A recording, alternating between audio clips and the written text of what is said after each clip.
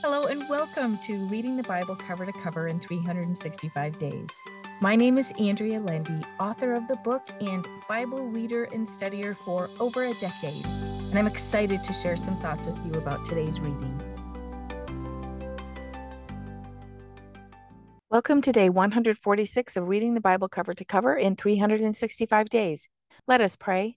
Oh Lord, thank you for the opportunity to read your word and learn more about you. Help us learn what you have for us today. In Jesus' name, amen. Let's see what Jesus is teaching in Luke chapter 13. He is teaching repentance. He deeply desired his people would repent and be saved by him. He was told about the people who were killed by Pilate's hand. They were offering sacrifices when they were killed, and their blood was mixed with the blood of their sacrifices. Jesus points out they did not die because they were worse sinners than anyone, and he encourages them to repent and be saved. Then he tells the parable of the fig tree that had no fruit on it. The likeness is the Jewish nation. God planted them, but they were bearing no fruit. Jesus is the vine dresser, asking God for more time to water and feed the people until a final decision would be made. Jesus talks about the kingdom of heaven. In verse 19, he says, "It is like a grain of a mustard seed, which a man took and planted in his own garden, and it grew and became a tree. And the wild birds found shelter and roosted and nested in its branches." I always read this as one who is the wild bird who found shelter. We may not be the Israelites, God's chosen people, but we are chosen by God to know him. We are grafted into his fold, and we find shelter in him. Jesus tells us to strive to enter the kingdom through the narrow door. As we read the word, let us ask God to continue to mold and shape us, teach us about him, and help us be obedient to him. Then Jesus is warned that Herod wants to kill him. Note that even with a threat on his life, he goes on with his mission. He said, "Go and tell that fox, sly and crafty, skulking and cowardly, behold, I drive out demons and perform healings today, and tomorrow and on the third day I complete my course." Jesus never backed down. He was determined to fulfill his mission.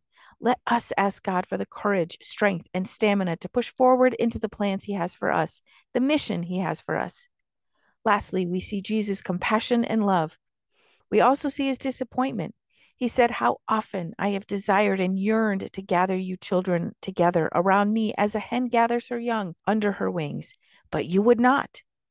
Jesus wants to save us as well as he wanted to save his own people. Let us be willing to be saved by him. Let us pray for a soft heart toward God and not let this world swallow us up in its greed and malice. Let's see what John is writing to us in the final chapter of his first letter, chapter 5. This chapter is among the most encouraging chapters we read in the Word.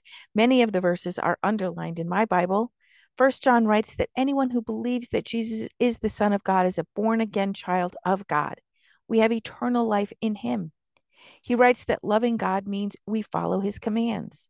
Verse 4 is especially encouraging and says, "For whatever is born of God is victorious over the world. And this is the victory that conquers the world, even our faith." Victory, such a precious word. We all want victory over our lives in this broken world. Let us keep our eyes and hearts turned toward God today. John also tells us God listens to us and hears us. I always love when I read this in his word. We are reminded the Lord cares deeply for us. John also tells us that our requests are granted. How soothing this is for our souls.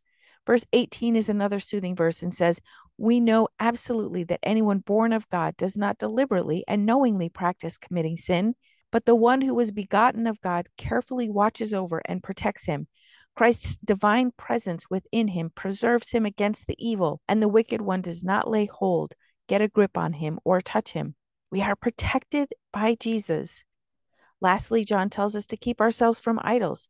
The Amplified Bible defines idols as false gods, from anything and everything that would occupy the place in your heart due to some sort of substitute for him that would take first place in your life.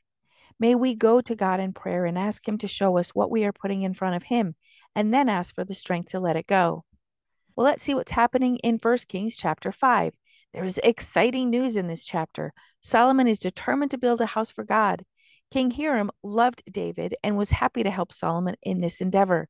He had the most skilled men in cutting timber, so they joined labor forces and started working on the lumber needed. Solomon also set men over hewing stone for the foundation. There were tens of thousands of men who worked on this project. 480 years had passed since the exodus from Egypt to when the house of the Lord would start to be constructed, according to chapter 6. It took 7 years to build. In verses 12 and 13, the Lord came to Solomon, saying, "Concerning this house which you are building, if you will walk in my statutes, execute my precepts, and keep all my commandments to walk in them, then I will fulfill to you my promises which I made to David your father, and I will dwell among the Israelites and will not forsake my people Israel." God desired to dwell among his people, and he desires to dwell in our hearts. Let us continue to surrender to him and ask him to rule over our lives. Psalm 146 is a psalm of praise. It is also filled with wisdom. Verse 3 tells us to not put our trust in princes. Maybe better put these days is don't put our trust in people. God is the only one we should trust in. He goes on to write that the one who has God as his help and whose hope is in the Lord is blessed. God is the maker of everything. He offers justice to the oppressed, food for the hungry, sets prisoners free, protects the strangers, and helps the fatherless and widows. These are the things the Lord does and the things he cares about. Let us be the heart and hands of the Lord and offer help that he desires to give. Let us pray. Oh Lord, thank you for teaching us more about you. Help us stay true to you, honor you, and worship you.